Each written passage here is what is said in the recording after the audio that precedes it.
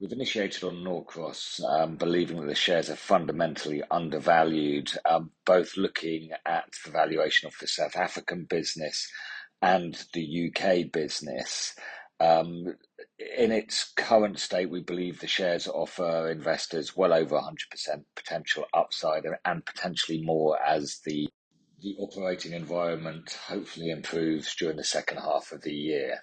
The current valuation of the business is around 6 times March 24 earnings, and on an EV/EBITDA basis, it's sub 5 times and offers a yield of over 5%.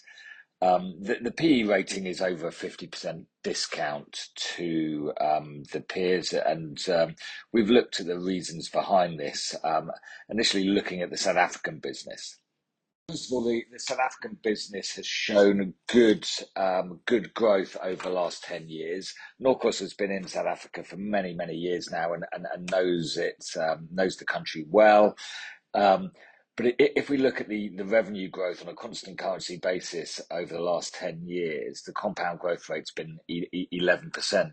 And this has underpinned a growth for the Norcros business that is pretty much in line with anyone else in the sector. So in terms of the growth coming through, we don't see that being a rationale for the low valuation of the shares.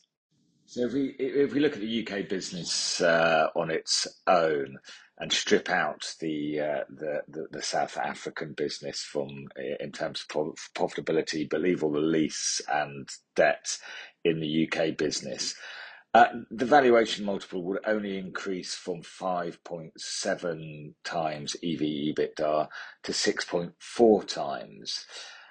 This is materially below the 12 times the sector trades on.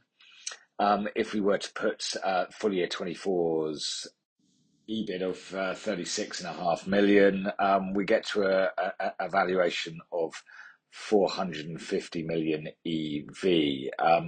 This is against the current EV of about 230 million. So just by placing the sector multiple on the UK business, you get an almost doubling in the valuation of the business. So the implication from this is the South African business is a negative contributor to the EV of about 200 million.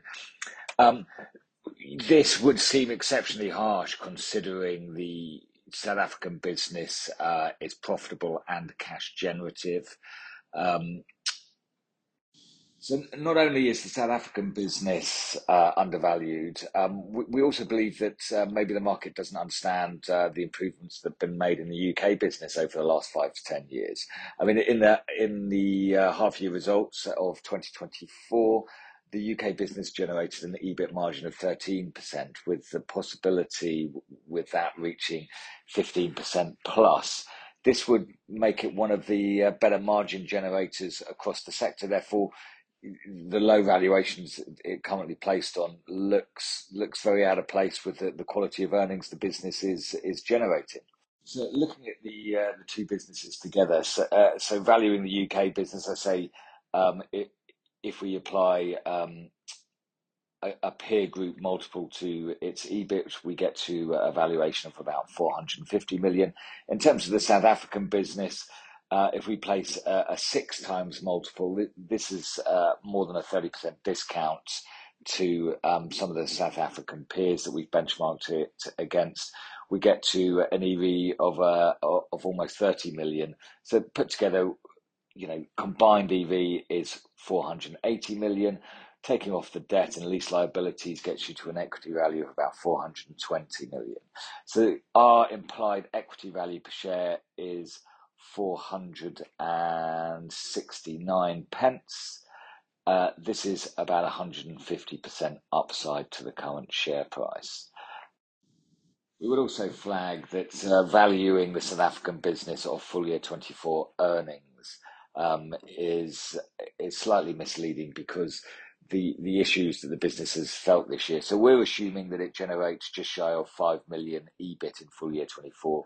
It was doing 10 million in full year 23.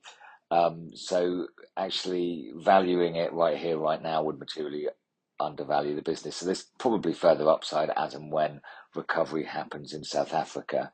And as the UK business faces an improving operating environment, we would also think there's the potential for earnings upgrades to come through.